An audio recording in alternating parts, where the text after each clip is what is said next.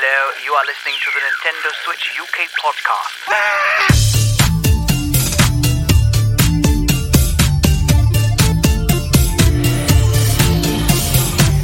Hello and welcome to episode 159 of the Nintendo Switch UK podcast. I'm Mike. I'm Al. And I'm Anton. And what is incredibly exciting about this week is we went from a slightly quieter week this last week to an incredibly full show this week. It's a bit bumper, isn't it? Well, I mean, they did randomly just drop an Indie World Direct on us, which we weren't really expecting, which is great. We love them, but it means we have a lot to talk about this week. Yeah, I quite like a lot of the stories tonight as well. I'm quite excited to get into it. But before we do, there's been a new review, I believe, Anton, on the YouTube. Indeed. Louise has been back with a title that I wouldn't have expected to see on Nintendo Switch, a Tentant 1942. It's out now on the YouTube channel. It is a FMV puzzle mystery game. Go check it out, based on real life history. And yeah, it looks quite serious, unusually serious compared to most things we've reviewed. I think I describe it as like a unique history experience. I mean, given the subject matter, it's heavy going, isn't it? It's not sort of a light game. It's going to teach you stuff and make you feel stuff. Yeah. Mostly what I feel from games is just pure rage, so it'll be a change of pace. Speaking of that, what have you been playing this week, Anton? Speaking of rage, I have been playing Super Mario Maker 2. It's always fun. Sometimes you play something that was made by, a 3-year-old, and then you get something that's like designed by like a 3 times award-winning game designer on their lunch break. You never know what you're going to get with that game, so I love to dip in and out every now and then. I've also went ahead and wrapped up Reggie Fils-Aimé's new book. Really enjoyed it. Some great insight into Nintendo. Sadly, I was expecting the conversational part about his actual time at Nintendo to be a little bit larger. It is a little bit more condensed. There's like mainly sizable chapters, but it's very much like there's a chapter for the DS and the Game Boy Advance and GameCube, the Wii and DS, 3DS and Wii U, and then a chapter for the Switch. So a very brief on each of the eras. Would have loved some more detail, but overall an enjoyable read. How about yourself, Alistair? I have not done much, but I have done a little bit, in as much as I played a couple of games with Super Bomberman R with the Wii Man, who has got surprisingly good at it in a very short space of time. And normally, when we're doing a 4-player sort of battle royale with 2 CPU characters running around, I'm the first one to go out on easy. I mean, I'm not liking this. This is uncool. Just getting old. I'm losing my crown. Yeah, you're losing your reaction times. I think that's really what it is. There's that too. I've been playing more Kirby and really enjoying it. Really loving that game. And not a lot else, to be honest. It's been a bit of a quiet week, just with various other things happening. But I am really enjoying Kirby, and it's a very easy pick up and play kind of game where if you're sitting down for a while, it's like, wow, I'll just play a couple of levels. So what world are you at, if I may ask? I'm not sure. I think only like this, maybe the 2nd or 3rd world. How many worlds are there? Oh, I couldn't give you a number. Maybe 7 or 8, but that... Few? Yeah, I'm not good at maths. Yeah, I lost track. I mean, I don't know how... to be fair, I've still not finished it yet. I haven't picked it up, actually, for a month. That's maybe more than a month, actually. I need to get back into that. But, I did have a great moment this week, though. I took my son to the toy shop on Sunday, because it's his birthday in a couple of weeks' time. So it's like, okay, let's go to the toy shop. Let's see what you'd like for your birthday. So we went all around the toy shop. We'd get something from us, and he had to go and pick something from his granny and grandpa, and he had to go pick something from his auntie. So he picked up some Bakugan from his mum and dad, from his granny and grandpa, and he picked up some, I can't remember what else he got from auntie. But when it came to us, he went around the entire shop, looked at all the toys, every single one of them. Then he has to go over and look at the video games, because he was kind of quite keen on buying Minecraft for the Switch. Even though he already has it on the iPad, I was trying to dissuade him from buying it on the Switch. And he picked Pokemon. He was going to get Pokemon Arceus, and I was like, you're just going to learn to read. The text kind of goes thick and fast in Arceus. Maybe you should get one of the older style, sort of slow ones, when you press a button, text scrolls to the page. So we went and picked Pokemon Sword. Nice. Winning! Absolutely, yeah, that's the way to do it. I'm going to try and I'm not quite there yet. My son is not even 2 yet, and my daughter is 6 months old. So start them young, Mike. Yeah, Start them young. I mean, I must admit, I was playing some Kirby earlier, and she kept trying to eat the controller. So I had to go and I've got a fake controller which looks like a controller, so I had to give her that instead. So she chewed on that instead. She's not quite sitting up properly, so she sort of chews it and then falls over. So. Yeah, she gets. I vaguely remember your son chewing on that same controller. Yeah, it's a very well chewed controller. I also chew on it when I'm getting frustrated with some games. Right, let's move on this week actually and get right into it. I know we will talk a bit about the podcast in general and all that stuff, but let's move on to the news. Tell us, the people want to know. Quite a lot to get through actually this week, and we're going to start with a story that I've been wanting for a very long time and very happy about this. Remedy Entertainment have announced Alan Wake for the Nintendo Switch. It's an action-adventure game, thriller, native port, eShop only, coming out autumn-fall 2022. A couple of questions on this, Anton. So first of all, I was going to get Alan Wake remastered on the Xbox recently, but held off because I figured it might come to Game Pass on the Xbox. However, on the Switch, this is one of my favourite games of all time. I love it. Is it the remastered version we're getting? So, it is not Alan Wake remastered. However, it is a port of Alan Wake with some improvements, it looks like. So, it will be kind of less like a Mafia remastered and more like a Burnout Paradise remastered. So, a little bit shinier. And to be honest, I think it still looks pretty good. I'm still fairly convinced by it. Alan Wake remastered, what they've shown and what it will eventually be, will just look stunning because they've done Control and they can make gorgeous games. But to be honest, I think the package you'll be getting on Switch, presuming it runs smoothly, will look more than adequate. Yeah, particularly if you're going to play it in handheld mode. I mean, you're probably not going to see a huge amount of difference. So I think it's kind of cool. I have to admit, I was slightly taken aback by this story because I was thinking, did we not get this? It feels like we've been talking about this for so long. I can't believe we've just had the official announcement now. It's been leaked and leaked and leaked and leaked a bit more and leaked a little bit more. And I kind of had forgotten we didn't officially know about it. Well, to be honest, it kind of went. The original leak kind of led us to the release on the other systems, and I think we got to the point where we thought, well, if it's come out on Xbox, etc., then it's probably not actually going to come out on the Switch. So I was actually quite surprised that it's actually arrived on the Switch now, because I'd kind of written it off. I don't know how you felt about it, Anton. I'm completely the same, and especially since Remedy Entertainment were the first people to do cloud streaming with their port of Control. I thought, sure thing, just drop Alan Wake remastered as a cloud version. So the fact that they've went to this additional effort with the intention that it won't sell the most with them doing an eShop release is very commendable. I'm very happy to see a game that can definitely run on Switch getting the port it deserves, unlike other developers, Square Enix, cough cough.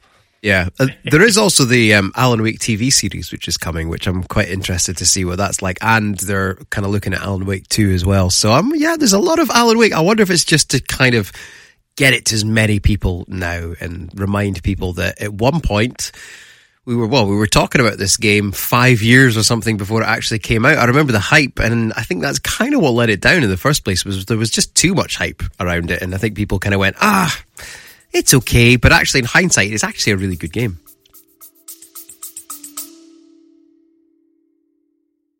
Ever thought modern video games should be more interesting? At the Gaming Blender, we take randomized genres, mechanics, and make a new game every episode. I've added permadeath. We have a survival game of a hardcore simulation, which could be House Flipper, and with the permadeath of XCOM. And that all has to be an action adventure. Yes. Oh dear. Yes. And sometimes it doesn't quite work. And you have a construction off over the course of the narrative. A construction off. The way we can do this is that we ditch your idea entirely. Check out the Gaming Blender on all your favourite podcast platforms now. Yeah, especially since I think Remedy Entertainment's always been one of those companies similar to Obsidian that's just kind of been on the verge of bankruptcy, but just makes games so good that they can't quite go out of business. And I think now with Control, they've got enough leverage to be the creative geniuses that they are and make the games that they want on the platforms they want and not be so dependent on publishers. Yes. What do you reckon the chances are we'll see Alan Wake remastered cloud version in like a year's time? I'm not sure. I don't think we will. I think if anything, we might see Alan Wake 2 cloud version if we're still talking Switch. I think it would confuse the market in terms of their sales. I know what you mean, because if they did it in a year, then people are going to buy it anyway. But I don't know. Anton, what's your thoughts? Yeah, I think with 90% of all other developers, I would be like, absolutely not. However, seeing how they've handled, once again, Control on the other platforms, they sell Control and then Control Ultimate Edition in parallel to each other. One that runs only on the PS5 and Xbox Series X, and one that runs, can run via backwards compatibility, but is an Xbox One and PS4 version. And they sell them in parallel, which is a bit odd. And it's not just like an X patch. It's like, if you want the Ultimate Edition, it only runs on these ones. So they've done some weird stuff like that before, and it would be very unique, to say the least. Yeah, it's possible. It is possible. I'd be surprised, but, nothing really surprises me with the way things are. It's actually getting to a point now where it's starting to get confusing again. It's like, especially if you're on the other consoles. The Switch has got the beauty of it just being, it's a cartridge, a download, or there's the occasional cloud version. But with Xbox, honestly, the GTA 5 saga was remaster was a nightmare, because you had to go into menu and sub-menu to find out how to get the version that actually ran on the Series S or the Series X. And you had the same issue, Al, didn't you? Yeah, I had to call you and go, Mike, what am I buying here? I don't know what to buy. Yeah, it's too much. Nintendo have announced Kirby 64, the Crystal Shards, for the Nintendo Switch Online Plus expansion pack. It's a side-scrolling Kirby platformer featuring 3D graphics. It's out now. A bit of classic Kirby. Good timing for a classic Kirby game as well, Al. It is. It's always a good time for classic Kirby. But yes, now that many people are probably getting to the end of Kirby's The Forgotten Land, they will be looking for the next Kirby hit. And why not go back in time to a sort of a semi-3D-ish? It's very much a 3D land, because it was developed for the N64, a properly 3D machine. But it's still a side-scrolling platformer, and it's kind of pretty. May not be one of the best Kirby games ever, but who cares? It's Kirby. I like it. It makes me happy. Yeah, even if Kirby doesn't reinvent the world, they're always fairly solid. And this is one that I feel like it's a little bit neglected. It's not like in a console that was in its 2D prime, like the NES or the SNES. It came from a time where I think a lot of people neglected 2D, or rather side-scrolling games, despite the 3D graphics, in the same way that people neglected Klonoa when it first came out. So I'm very excited to see this get a fresh lease on life on hopefully an audience that will give it a fair shake this time around. It still looks very fresh as well, actually. The graphics on it look really good. Yeah, it's. I think the whole service is improving rapidly, and I think more like this, games that are still decent quality, even if they are of an era now. But I'm going to definitely play this one, I think. Ubisoft have announced a global release of Rabid Hole with Rabbids Party of Legend for Nintendo Switch. It's an adventure party game coming out June 30th this year. I remember vividly on the Wii. Yeah, it was the Wii, one of the Rabbids games. There was a glitch which didn't allow you to complete it, and I refused to believe that this glitch was real and kept trying. Actually, I tried a lot and it's probably the angriest I've ever got at a game, and was very close to smashing the TV. And I know you're looking at me like, that must have been angry, because I've seen you angry at games. That must have been Tuesday, frankly. Yeah, honestly, it was almost Tuesday when I was chewing the flipping cartridge, the CD, because I was that angry. But no, it was there was a glitch and I didn't know about it. And then when I found out about it, I was like, I can beat the glitch, because I was so angry and mad at it. But I still loved the games. They were a lot of fun, and I think this is quite fun. It's kind of, I think it's a perfect home for another Rabbids game, and yeah, bring it on, I say. Al, what do you think? Will we be adding this party game to our list? Quite possibly. We do love a good party game, and the Rabbids are, let's face it, kind of hilarious. They were mocked for a very long time. Everyone scoffed at them until Mario Rabbids came out, and everyone went, you know what, that's a great game. These characters are wonderful.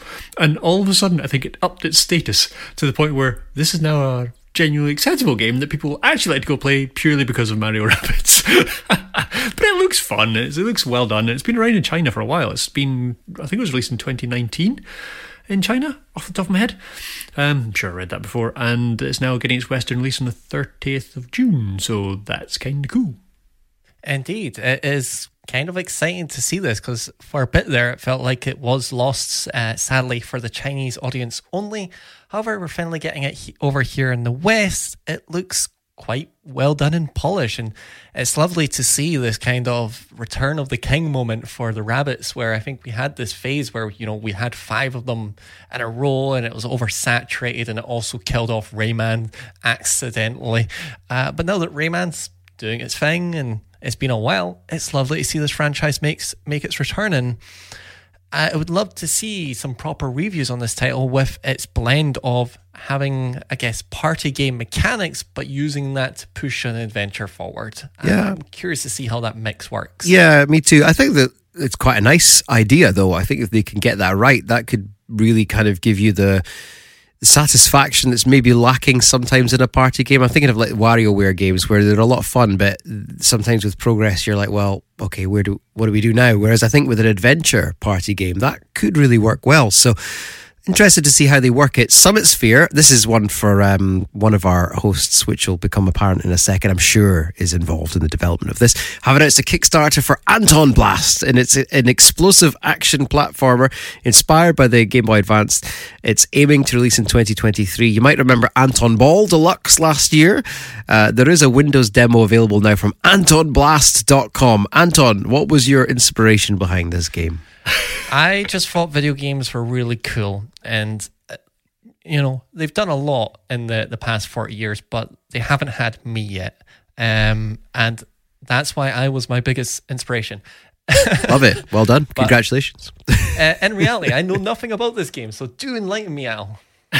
I mean, it's basically it's a GBA inspired platformer. I mean, they liken it to Wario Land, Shovel Knight, and Metroid Dread, kind of all mashed together, and it does look like a really cool old school GBA game. Amusingly, the main character you're running along as has a lot of black hair. Kind of sounds familiar. It looks like, I mean, yours isn't quite black, but it's dark. It does look a bit like you if you were sort of very angry and bulked up a lot. Well, why thank you, I think.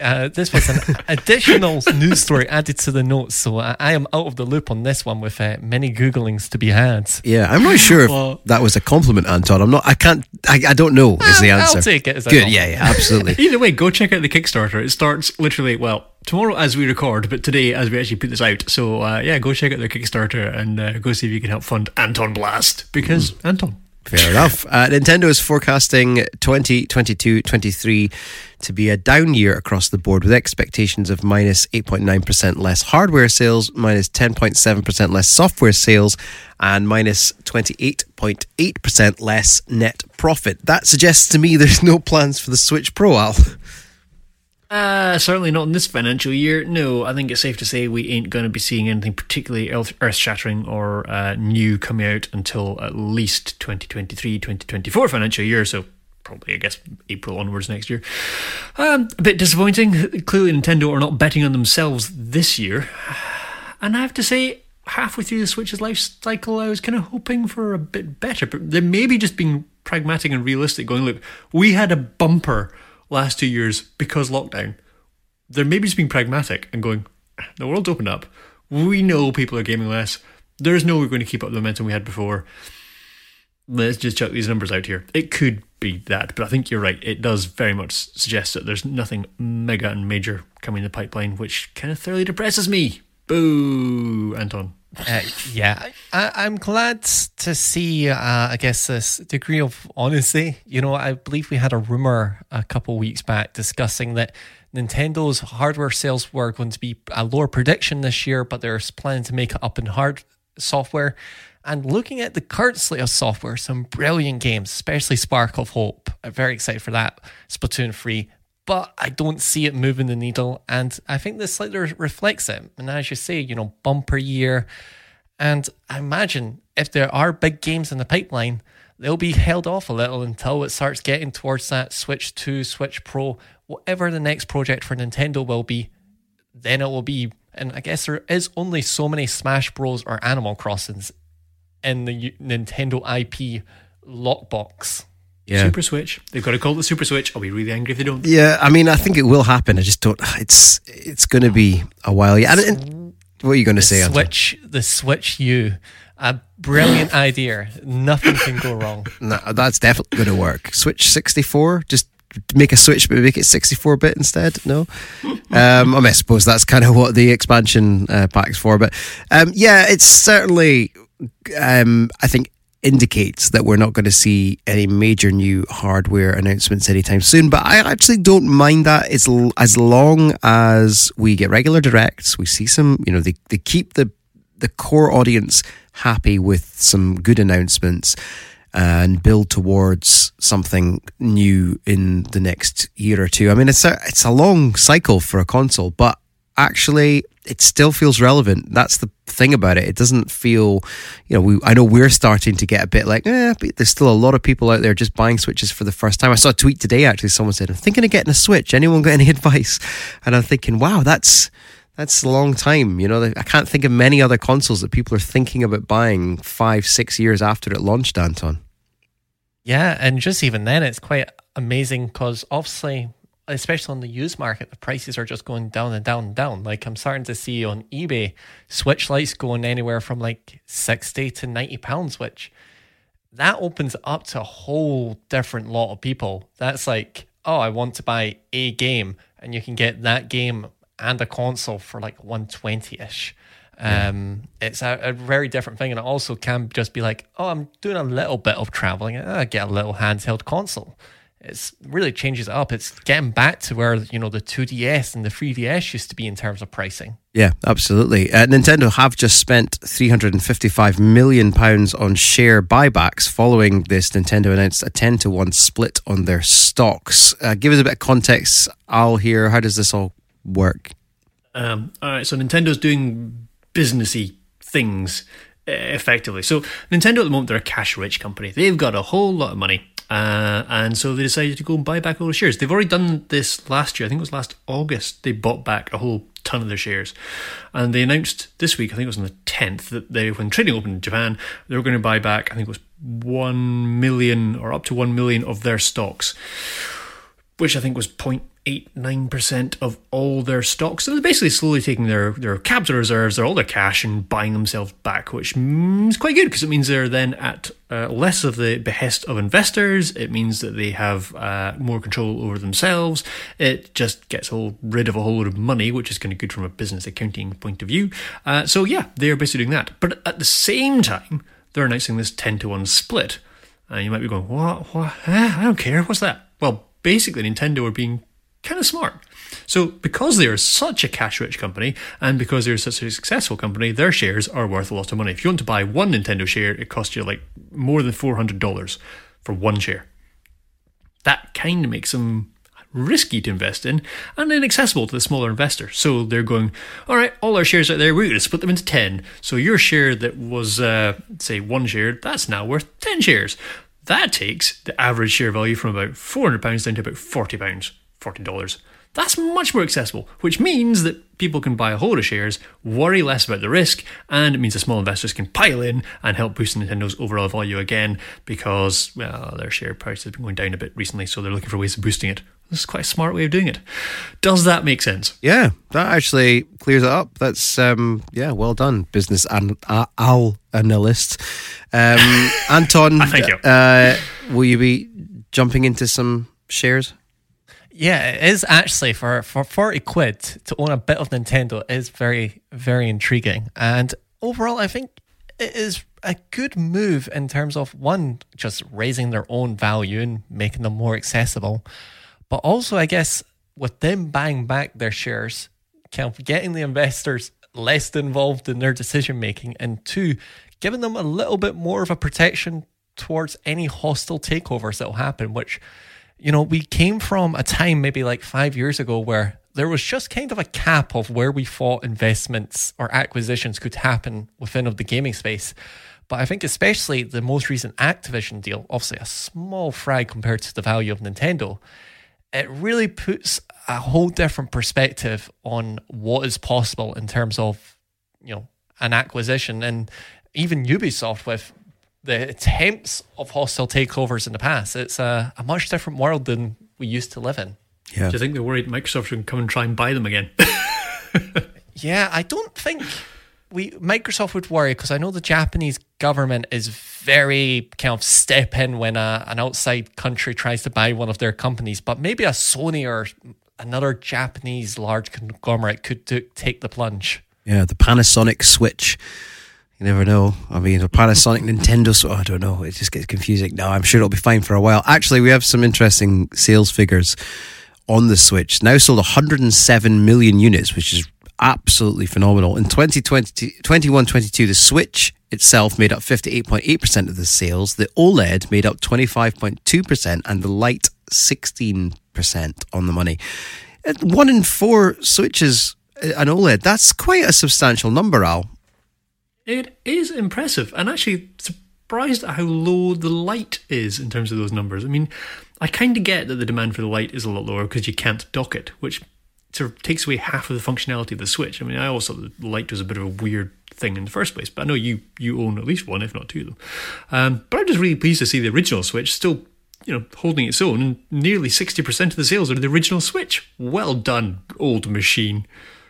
Yeah, I was shocked at these numbers in a couple different regards. I, for one, thought the price of the Switch itself, the default one, I felt like more people would have went for an OLED. I thought those two would be a lot more neck and neck. I didn't think the OLED would be crazy above it, but I thought they would be neck and neck.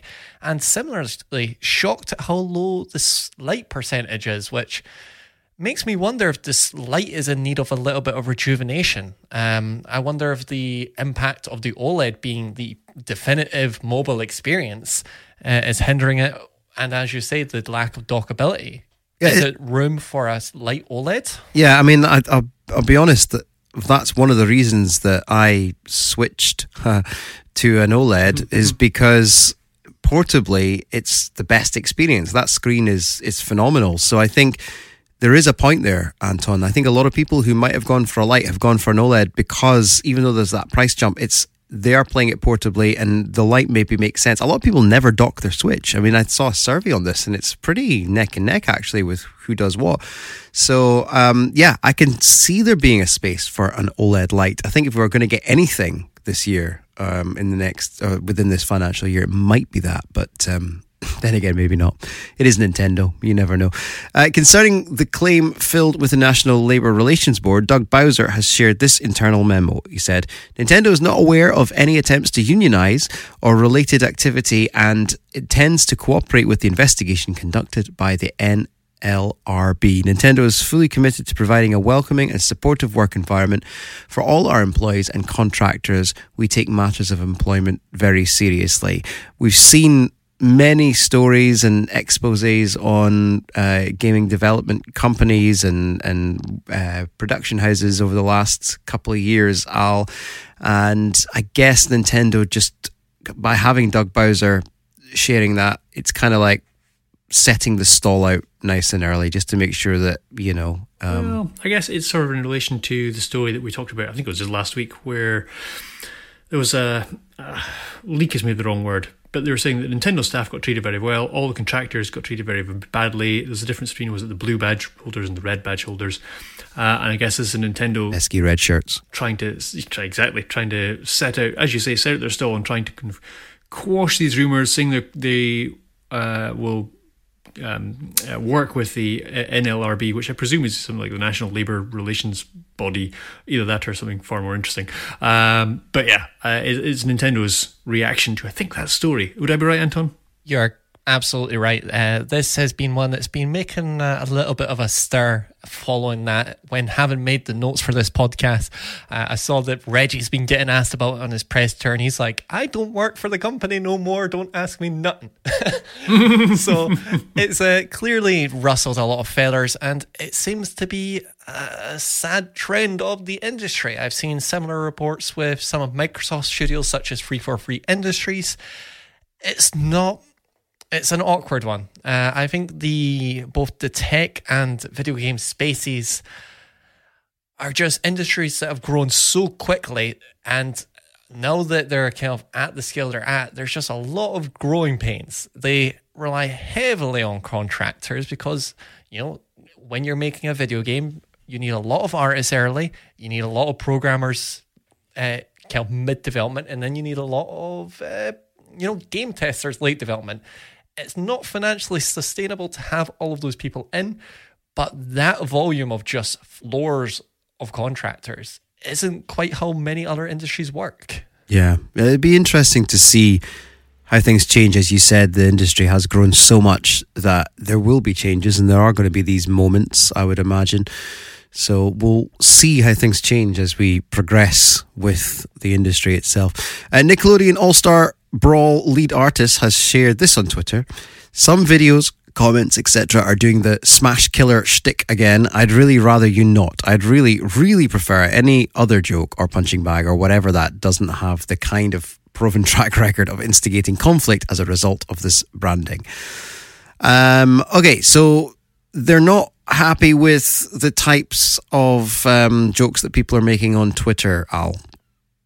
Basically, don't compare us to Smash. Yeah. We don't want to be compared to Smash. We're a standalone game. If you compare us to Smash, we will disappoint you. That's kind of how I'm interpreting this. Am I wrong, Anton?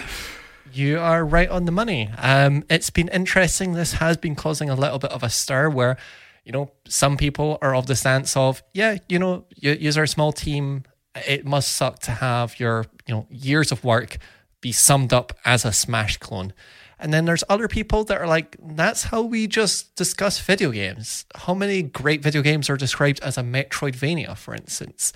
So it's brought up a lot of interesting discord about how people think it's okay to label video games on the whole. I kind of feel that it might be a bit of an own goal making that statement, though. I think for me, if I was the PR manager of that company, I'd be saying, let's type this out and we'll read it in the morning. It's one of those tweets that you write when you're really annoyed and you've seen one too many of them and you've maybe had one too many and you go, I'm sending this now and nothing's going to stop me. And that's kind of how it comes across to me. And it's the kind of thing I would do, but my wife would say, just hold on a second, wait, and we'll send it in the morning. And then you read it when you're, cold light of day and you go, probably not worth it.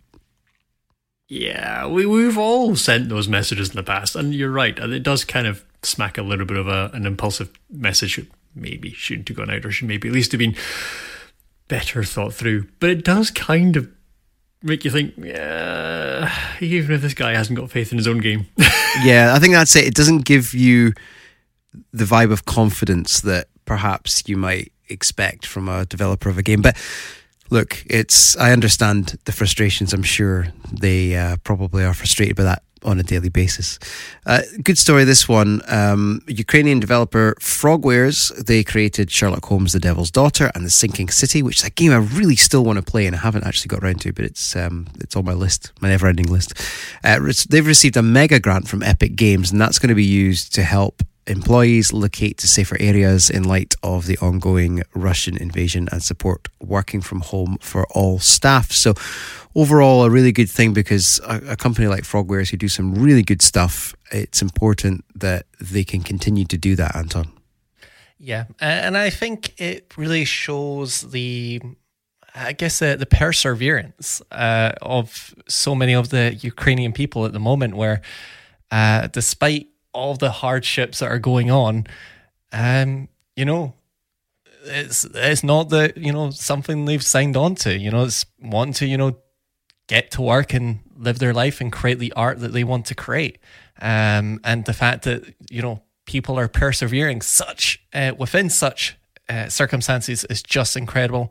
And it's great to see a larger company like Epic Games give out a mega grant, probably a small penny for them, but for a developer on the scale of Frogwares will be just making the world, not only to them, but to the individual employees getting into safer places and being able to continue their careers in a safe way is lovely.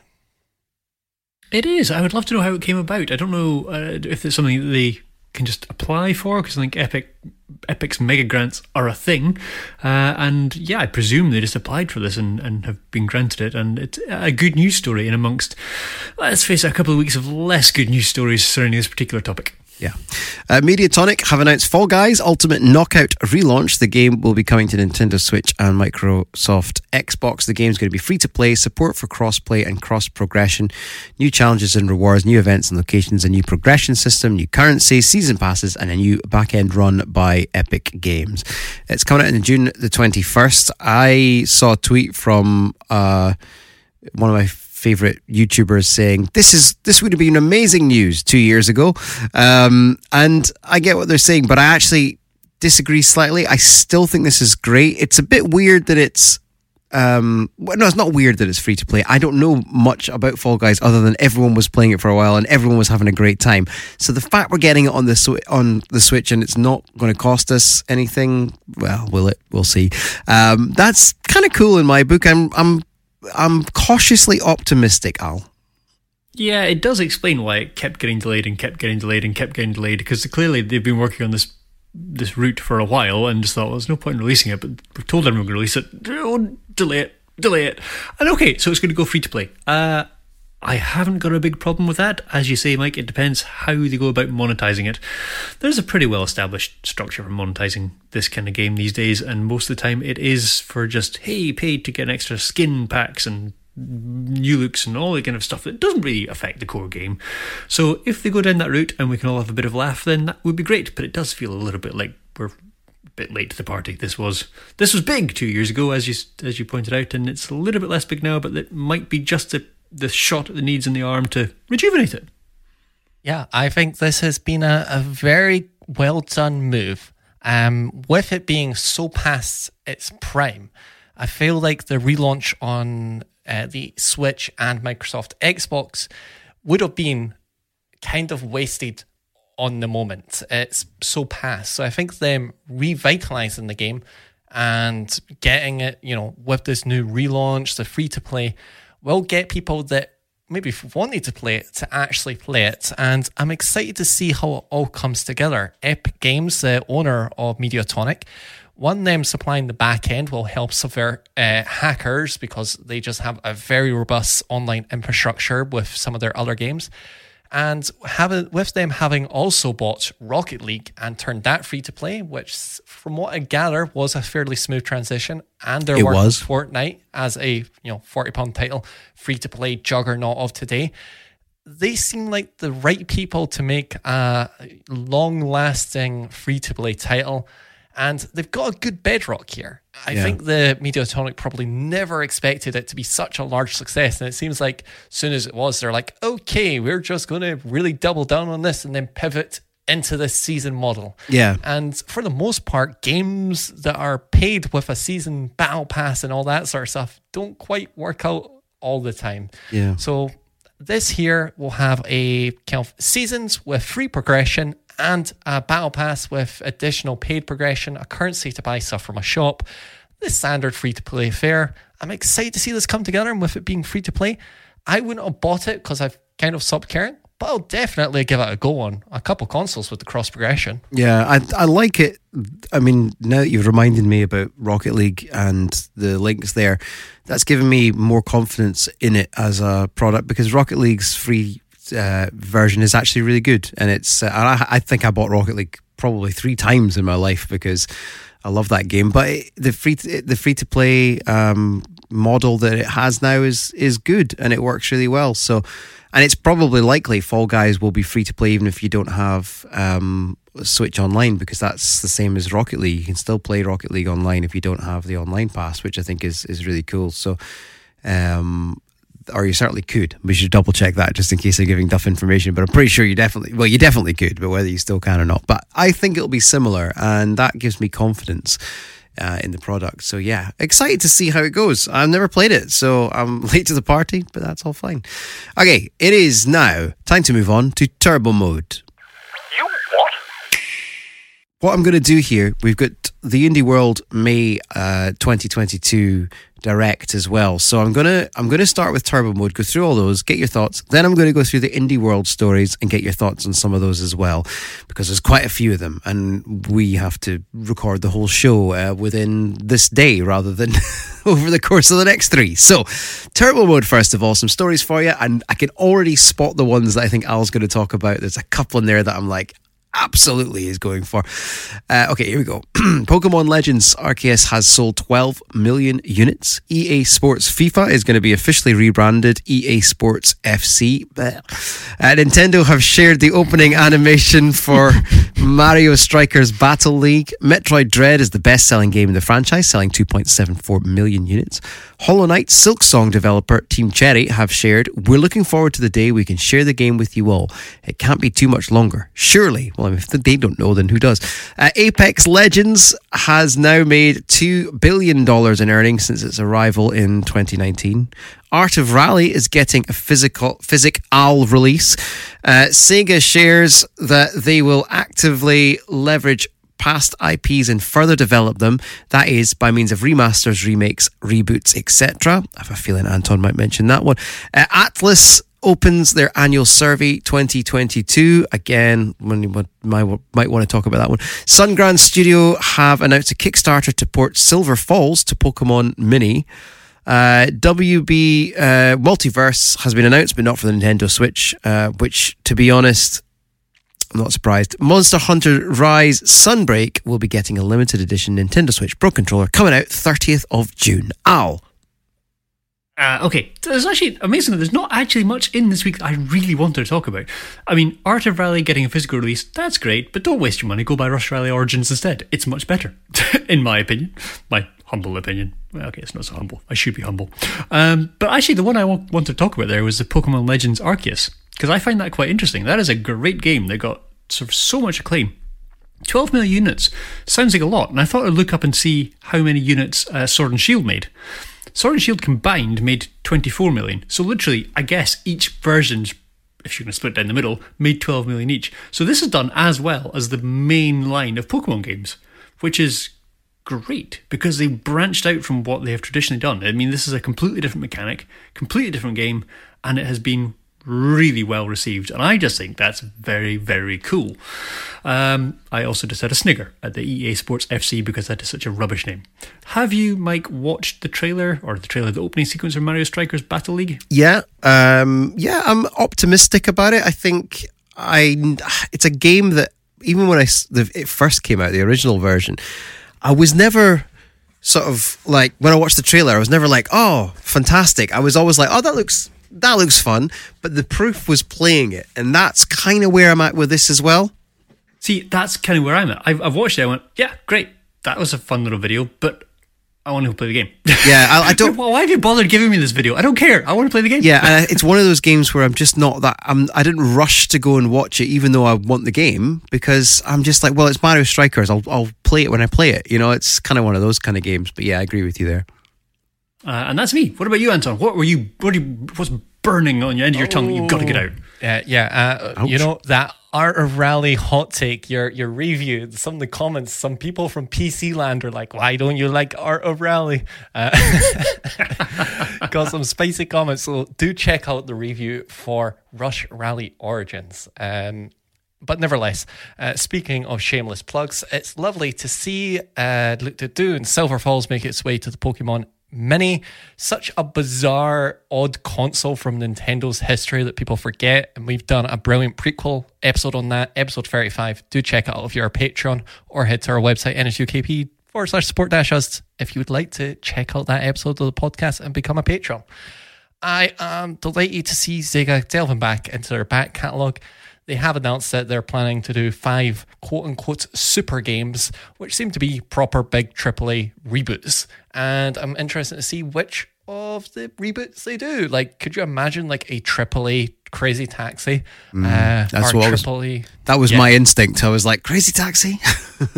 Yeah, we've got Sonic Frontiers, which looks to be the highest budget one in the franchise. Imagine Nights into Dreams, Golden Axe, a main kind of core franchise. Bring it back into the Sega. They've learnt it sells well. Streets of Rage with like a AAA budget. I'm excited to see where that comes from. It's EA Sports FC. I think it's been somewhat a sensible title for making one name that can be used across the whole world. The one thing I didn't want them to do is have it called one name in one country and one name in another. This seems like a sensible compromise. I was expecting them to go for FUT because that's what they put on their like points cards. So it's better than that. So that's all I can say on that. Yeah. Oh, I just EA Sports FC. I'm just like, come on now. Could I not have thought something? For me, I'm not a fan of it. But you know, I guess that's the way it was always going to go. It was always going to go for something like that, I think, that I probably wouldn't have liked. It's been called FIFA for so long. It was called FIFA back on the Mega Drive, and it was a good game on the Mega Drive. It just feels weird to me to call it anything else, so I'll probably keep calling it FIFA. Atlas opening their annual survey. That's really interesting because they've done this before and everyone said Persona, but yet they still haven't done Persona on the Switch. And like, what are you doing? I did that survey and I just took every moment to be like, give me Persona 5. And when they're like, what consoles do you own? I was like, I have them all. And then for all the answers, I was like, I only play on the Switch. The other consoles don't exist. They're rubbish. Literally. And then it's like every bit where they're like, what would make you think about buying this game? I was like, I just need to play it like on a handheld. And then at the end, I was like, the Switch is the best-selling console. User idiots. So somebody's going to read that. You insulted them, and that's why we're not getting it. Thanks, Anton. They've redone the survey. It's like when somebody spoils their ballot paper. Anton spoiled his ballot paper for this, and they've had to redo it. That's what's happened. But so there's that one. I thought it was quite interesting that they've gone down that route again. And most of the other stuff you've kind of covered. So let's move on. The Sega reboots. I am very excited to see what they do come up with that. So next up, Indie World. We've got a surprise drop of an Indie World Direct for May 2022, and there's some really interesting stuff in there. But what I'm going to do, rather than go through everything together, there's so much in there. I'm going to take it in chunks of 4 at a time, and then I'll let you kind of comment on anything in them at a time, rather than doing the whole lot, because that'll be boring for me to go through them all. And if we do it one by one, we'll be here till Christmas. So let's do 4. So I'll start with the first 4. So we had Glumberland showcasing Ooblets for the Nintendo Switch, farming, town life, and creature collection game with dance battles coming out 2022. Team 17 showcased Batora Lost Haven for the Nintendo Switch, a mix of hack and slash and a twin stick shooter in a non-linear interplanetary story-driven action RPG coming out fall 2022. Nama Takahashi showcased Elec Head for the Nintendo Switch. It's an electric 2D puzzle platformer coming summer 2022. And Drastic Games showcased Soundfall for Nintendo Switch. It's a dungeon crawler that combines looter-shooter action with rhythm-based gameplay, and it's out now. Anton, for the first 4 there, what one caught your eye? I think it's absolutely got to be Ooblets. I know at least 3 people that have bought Xbox Series S's to play the game preview of Ooblets. So to finally get it, presumably out of beta, and on a console that we all love and care dearly for, it's quite exciting. And I think it's just such a perfect home. Animal Crossing meets Pokemon, but it also just feels a lot fuller. I'm very, very, very excited. I think it's been in development for a good while, and it looks like it's going to be a very whole and wholesome package. That is a great description. Animal Crossing meets Pokemon. I mean, that's kind of basically what it is, and I have to agree. I'm exactly the same. I would say if the whole indie world, this is probably the highlight of the thing. They opened with, I think, the best game. Ooblets just looks wonderful. It looks so endearing and just comfortable and friendly and happy and all kinds of stuff. And the dance battles, I mean, normally people say the word dance and I go, oh no, and I cringe. But dance battles with the Ooblets does look quite good fun. I'm not going to lie. Yeah, I'm with both of you. I think that was the one for me that I thought just looks absolutely perfect for the Switch, and it's a very well reviewed game as well, so excited for that one. Next up, we had from Deadpan Games and Gazeter. They showcased Wild Frost for the Nintendo Switch as a tactical roguelike deck builder with permadeath coming out 2022. Landfall showcased totally accurate battle simulator for the Nintendo Switch. You can be the leader of wobblers from ancient lands, spooky places, and fantasy worlds coming out summer 2022. Love this name. Doinksoft showcased Gunbrella for the Nintendo Switch. It's a parkour shooter noir punk action adventure. It's like they've just picked 20 buzzwords and thrown them together there. Coming out in 2023. And then Team OFK showcased We Are OFK for Nintendo Switch, a making of the band series and interactive EP about dreaming, dating and paying rent in Los Angeles, coming out summer 2022. I'll start on this one. I actually like We Are OFK. It's kind of my game. I know it sounds really lame, but it actually sounds quite fun, and I quite like the trailer. I thought, oh, this looks kind of cool and a little bit, serially, which is cool. And Gunbrella as well, I thought looked quite fun and quite interesting. Anton, what about yourself? I think We Are OFK does look good. They've shown off a little bit much, but overall, Gunbrella is my favourite of the ones in there. The parkour feels and looks like the kind of gameplay of Celeste, then combined with the shooting of like a Broforce. It looks very fluid and refined. And, when you have such a simple gameplay of a gun and jumping, I think they've pushed that to its limits, and it looks very just refined. And I'm quite impressed by that title. How about yourself, Al? What's the highlights? Gunbrella does look very good, and it's a kind of game I don't think I play on my own, but if there is a multiplayer option, I think it could be really, really good fun. I can see us sitting down, spending a night playing that. It could be really good fun.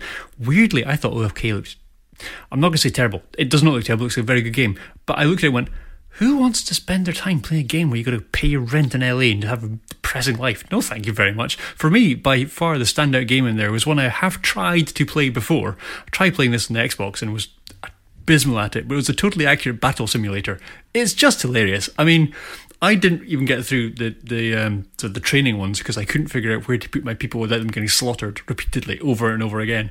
But once you get through the training bit, there's so much in that game, and it's just wildly stupid and hilarious. And I'm quite pleased with getting the Switch. It means that I might actually go and give it another bash and see if I can figure out how to not get annihilated within sort of 3 rounds of a tutorial. Yeah, I'm not very good at it. Spiral Circus Games showcased Silt for the Nintendo Switch. Explore the dangerous waters, possess sea creatures and solve puzzles to travel deeper into the darkness, coming out June 2022. Dinosaur Polo Club showcased Mini Motorways for the Nintendo Switch. It's a strategy simulation game about designing the roadmap for a growing city, and it's out now. Ghost Pattern showcased Wayward Strand for the Nintendo Switch. It's a heartfelt interactive story told in a unique and curious way, and Massive Monsters showcased Cult of the Lamb for Nintendo Switch. Part Town Builder, part Dungeon Crawler, coming out 2022. For me, I really liked the look of Silt. I thought that looked quite stylish, and Wayward Strand looked really wholesome. So they were probably my 2 picks there. Al, what about you? I thought you'd like Wayward Strand. It looked very much up your street. It came from an Australian developer. I loved having the Australian accents in there, which is kind of cool. For me, I agree. I thought Silt looked beautiful, actually. Silt is a really attractive looking game, and I'm kind of hoping we get a chance to try that one out. And I quite like the look of Mini Motorways. It looked from the demo, or not maybe not a demo, but the video shows like it was ridiculously simple. But I suspect it's fiendishly awkward and horrendous and will have me screaming, but I kind of want to go and play it. Find out if it's calming or not. What about you, Anton? Well, I have played Mini Motorways on a lot, actually. I've played it on Mac, Apple TV, iPad. That's a lot. And it's one of my favourite games of I think it was last year. It's one, just incredibly charming. It does get intense, but you can kind of pause and think about it. And it's simple but complicated. It's so satisfying to build up your little town. Think about it, make mistakes, learn from your mistakes. It's got weekly and daily challenges. They just added a night mode where you've got little headlights on your little tiny cars, and it's adorable. I love it, and I think for 12 quid it's a bargain. And if you're still on the fence, Metro, their previous game, is even more simple but equally lovely. They're done fantastic stuff. They spent a real long time working on Mini Motorways, much longer than I would ever expect a game like this to take. But the result of that is an incredibly polished product. Yeah, some of actually there's quite a high standard across the board, I think, with quite a lot of the games. It's been quite an interesting one. Next up then, we've got 4 more for you. Starting with Massive did we say the Cult of the Lamb? We did just talk about that, didn't we? We did, Aggro Crab showcased another Crab's Treasure for Nintendo Switch and Underwater Souls-like, coming out 2023. Dangan Entertainment showcased One Shot World Machine Edition for the Nintendo Switch, a surreal top-down puzzle adventure game with unique gameplay capabilities that go beyond the game window, coming out summer 2022. Broken Rules showcased Gibbon Beyond the Trees for Nintendo Switch, a hand-drawn adventure following a lost gibbon as they embark on a dangerous journey into unknown lands, and that's out now. And Glitch Pitch showcased Idle Manager for the Nintendo Switch, which is a business sim about conquering the entertainment industry using any means you deem necessary, coming out August 25th. I was quite impressed kind of with all of them here for different reasons. Just very quickly, Aggro Crab looks hilarious. I think that looks like a lot of fun, and anything with crabs. We had Crab Fighter or whatever it was, the Fighting Crabs game. That was kind of up my street as well. So Dangan Entertainment's One Shot World Machine Edition looks really cool, and it reminds me of kind of like an Undertale or a one of those type of games, which is quite fun. Gibbon Beyond the Trees is really beautiful looking. I'm not sure if I would play that one, but I think it looks amazing. It reminds me of like a modern Another World or something like that. And the Idle Manager one, it's kind of up my street again. I know they're ridiculous games, but I just quite like managing life sim type games. I don't know why, but Anton, what about you? Yeah, I think it speaks incredibly highly of this Indie World event when the two games I have played have been really good. And I've played Gibbon Beyond the Trees on iPhone and on Mac, and I really enjoyed it. It's got the kind of momentum-based gameplay that is so beloved of a Sonic game, but with some swinging like a Spider-Man. I don't know, I felt it quite catharsis. No, that's not the right word. Cathartic. Enjoyable. Cathartic. I thought it was really good. And another Crab. It's weird that Souls-like is becoming a genre. So we've got Metroidvanias, and now we have Souls-like. Stop comparing. If there's one thing I hate, it's being compared to Thingy Souls. Yeah, really good video games. I hate getting compared to those. That Thingy Souls game. Al? I'm not going to lie. I got to this stage and went, I've lost interest now. The gen wasn't anything in here that I went, I like the look of that. The Aggro Crab did look funny, but the gameplay didn't engage me. It just looked a bit repetitive and a bit dull. And then we got into One Shot and I thought, it's fine, but it's not my cup of tea. Gibbons did pique my curiosity. I have to admit, Gibbon Beyond the Trees did look kind of cool, but I kind of took away from it. It's interesting you said you played it on iPhone, Anton. I took away from it going, that would be a great game to pick up and play it on my phone when I've got like 2 minutes and then put it back down again. It's not something I want on the Switch. Now, that's maybe doing a huge disservice. Given the fact you were just praising it, I will maybe retract that inner monologue of mine, and I completely ruled out Idle Manager. Funny that. I hadn't expected that would be number one on your list. If you'd said that, I'd have thought something. I thought someone would put something in your tea tonight if you'd said that. Right, there's 5 left. So I'm just going to do the last 5, and then we can chat about those. Nerial have showcased Card Shark for the Nintendo Switch. Cheat Your Way to the Top of Society, coming out June the 2nd. Chuhai Labs have showcased Cursed to Golf for Nintendo Switch. It's a side-scrolling golf-like adventure where every shot counts, coming out in the summer. Starry showcased a guidebook of Babel for Nintendo Switch. It's a time-twisted adventure game coming out autumn 2022. And Sagono Inc. showcased Opus, Echo of Star Song, Full Bloom Edition for Nintendo Switch, a visual novel-style adventure game. It's out now. And in the Japan-only stream, Omori got a release date of June the 17th. Anton, which ones from these piqued your curiosity? Yeah, to be honest, I have no idea why they didn't show it off in the Western event, because it has an English port, and that's Omori getting a release date. It's a lovely Earthbound / Undertale inspired quirky RPG. Incredible music, incredible writing, with apparently a lot of twists and turns. So that's one I've been holding out the longest. It's either been when I get a Steam Deck first or when it comes to Switch first. So it looks like it's coming to my Switch very soon. Very excited to play that. And Card Shark looks nice to be able to play a card game where I don't have to learn the rules all over again, because it's just standard card games, and the gimmick is you're just cheating the higher ups in society. So who doesn't love a little bit of a Robin Hood-esque story?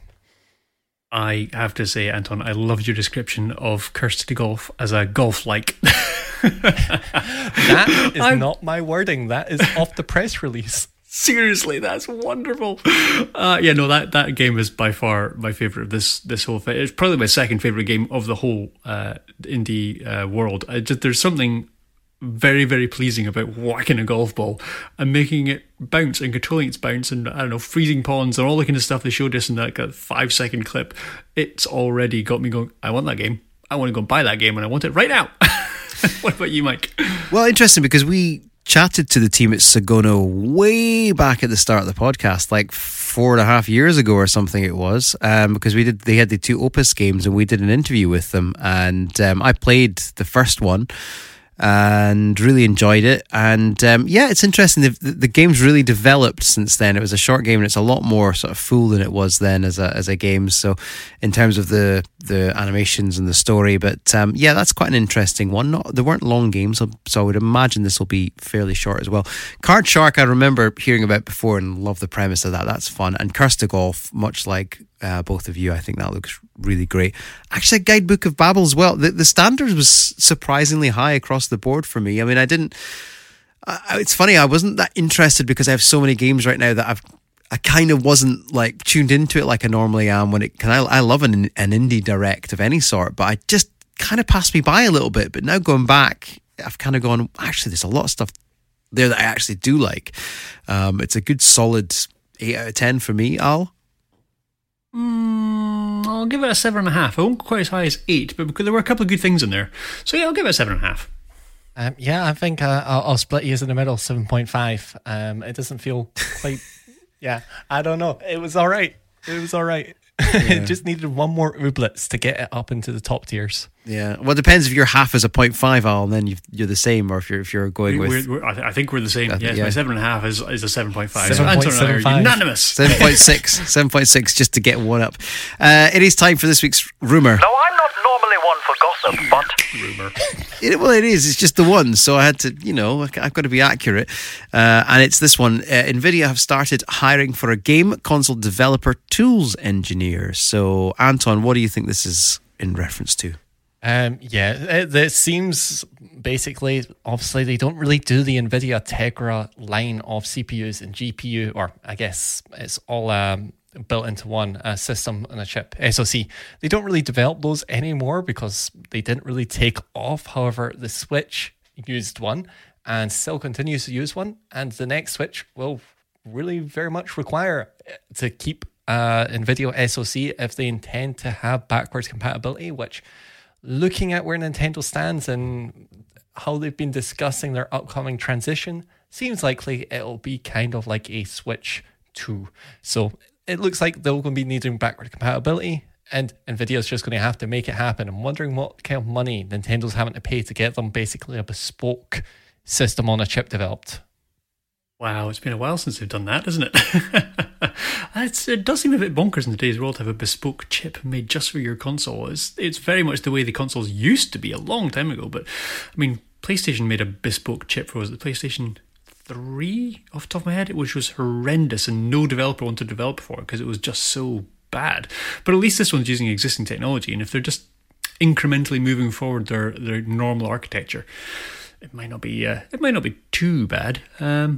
It's just a shame they don't make a Tegra generally anymore, because I mean it was a good chip. As well as that, it was lovely to have an opposing force to Qualcomm. They basically, outside of Apple Silicon and the iPhones, not really any competition there.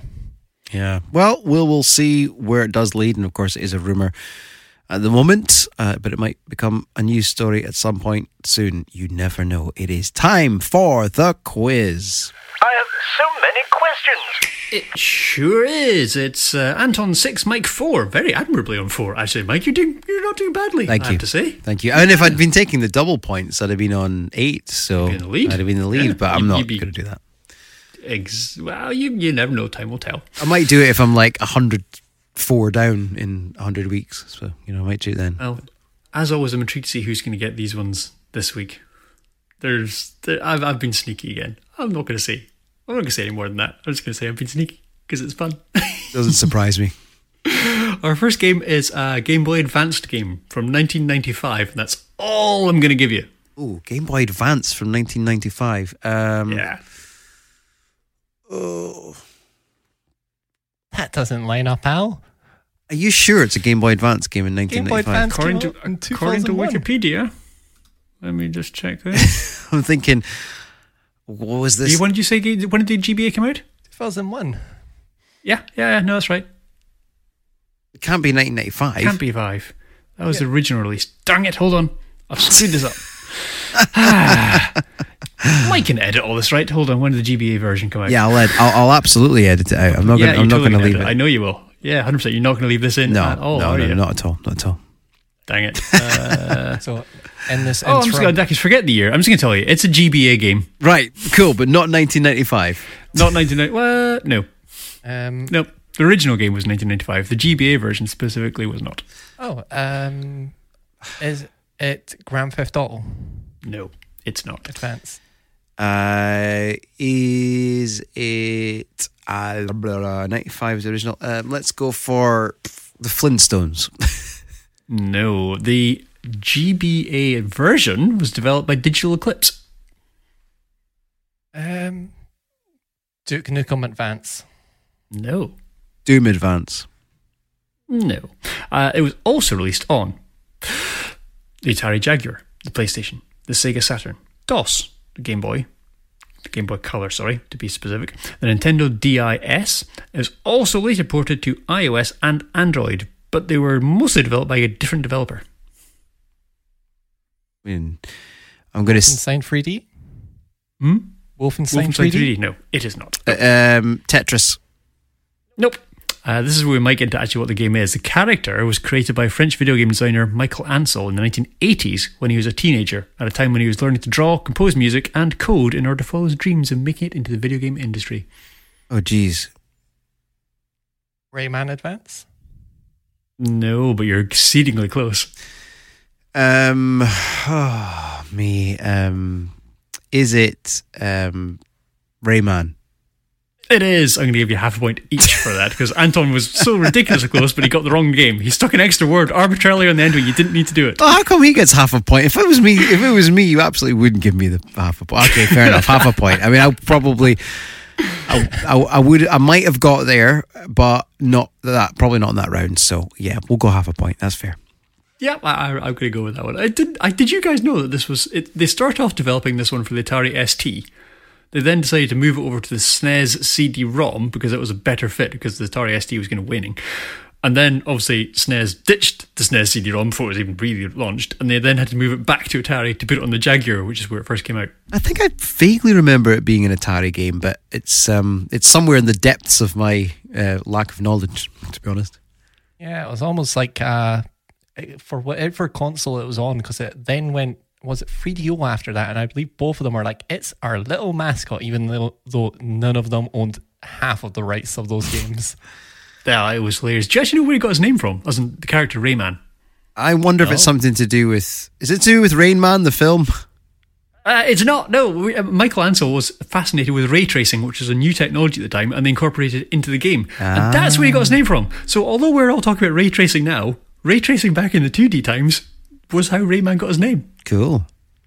I think that's awesome. I love that. All right, so it's half a point apiece, which is awkward. So let's jump into the second game, which is in 1994, and this is correct. 1994 construction management sim.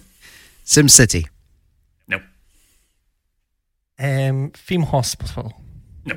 It was originally on DOS, but it was ported to a load of consoles, including, deep breath time again, Amiga, 3DO, the Mega Drive, the Mega CD, the Amiga CD32, Mac OS, Atari Jaguar, the FM Towns, Sega Saturn, the PlayStation, the Super NES, the Nintendo DS, and most recently iOS. Theme Park. A lot of places. It is! Theme Park! Ta-da! Oh, GG.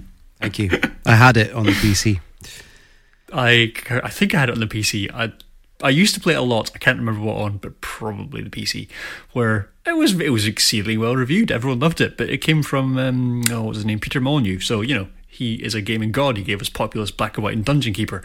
Of course, that it was going to be a success, and it was brilliant. One of the best things about it was the animations, because back then it was when you created something, it would sort of animate it, or at the beginning I remember this opening sequence very clearly, so it's kind of like moments of it etched in my brain years later. It is very cool. Okay, well, let's go into the final round, because so far, this could still go to a tie if Anton gets closest to the pin. Okay, what year did SimCity come out? Who's going first? You are. SimCity was... Oh, me. I'm going to say this and I'm not even sure. 92. Anton? 1993. Phew, I don't need a tiebreaker. It was 1989. Mike wins! Phew, 1989. Well, I did know... 1989. I remember it was very early because... but for some reason I thought it was maybe early 90s. But yeah. That means you're 1 point behind Anton. I know, that's quite a Very shocker. No, I mean, it won't last, Anton, but we should maybe take a picture while we're here of the score and just, for all to see. It's only May, though. We've got a long year ahead of us, so it's fine. I think Anton's sandbagging. I think he's deliberately just holding himself back to let you get some early points to make it a bit more dramatic before he then leaps ahead and shoots off into the distance later in the season. You give me too much credit. Rayman Advance. I was so close. And me not enough. Mind you, I'd have still won anyway, so you can have the point now, so it's fine. That is just about it for our episode, a longer one this week, but hopefully it's been useful, enjoyable, and all that fun. We really do appreciate everybody that is listening, which is you, and if you are listening on the regular feed, then thank you for that. There's a load of extra content that you can come and get at nsukp.co.uk/support-us. You can find out how to sign up to one of our Patreon tiers, and there's loads of extra stuff in there and a really nice community on Discord as well. So if you want to join us, then please do. Al, anything else that we need to add? You can email podcast@nsukp.co.uk. We've actually had quite a lot of emails in recently, some from patrons, some from listeners, many from developers and production studios with games, news, information, and offering us a review code. So that's kind of cool. Indeed, and on that vein, do check out Summit Sphere's Kickstarter for an Anton-like video game. They try to tell us there's nothing to do with him as well. I think there's something fishy going on here, Anton. Right, that is it for another week. Once again, thank you for all your support. We'll see you soon. Goodbye. Cheerio. Au revoir.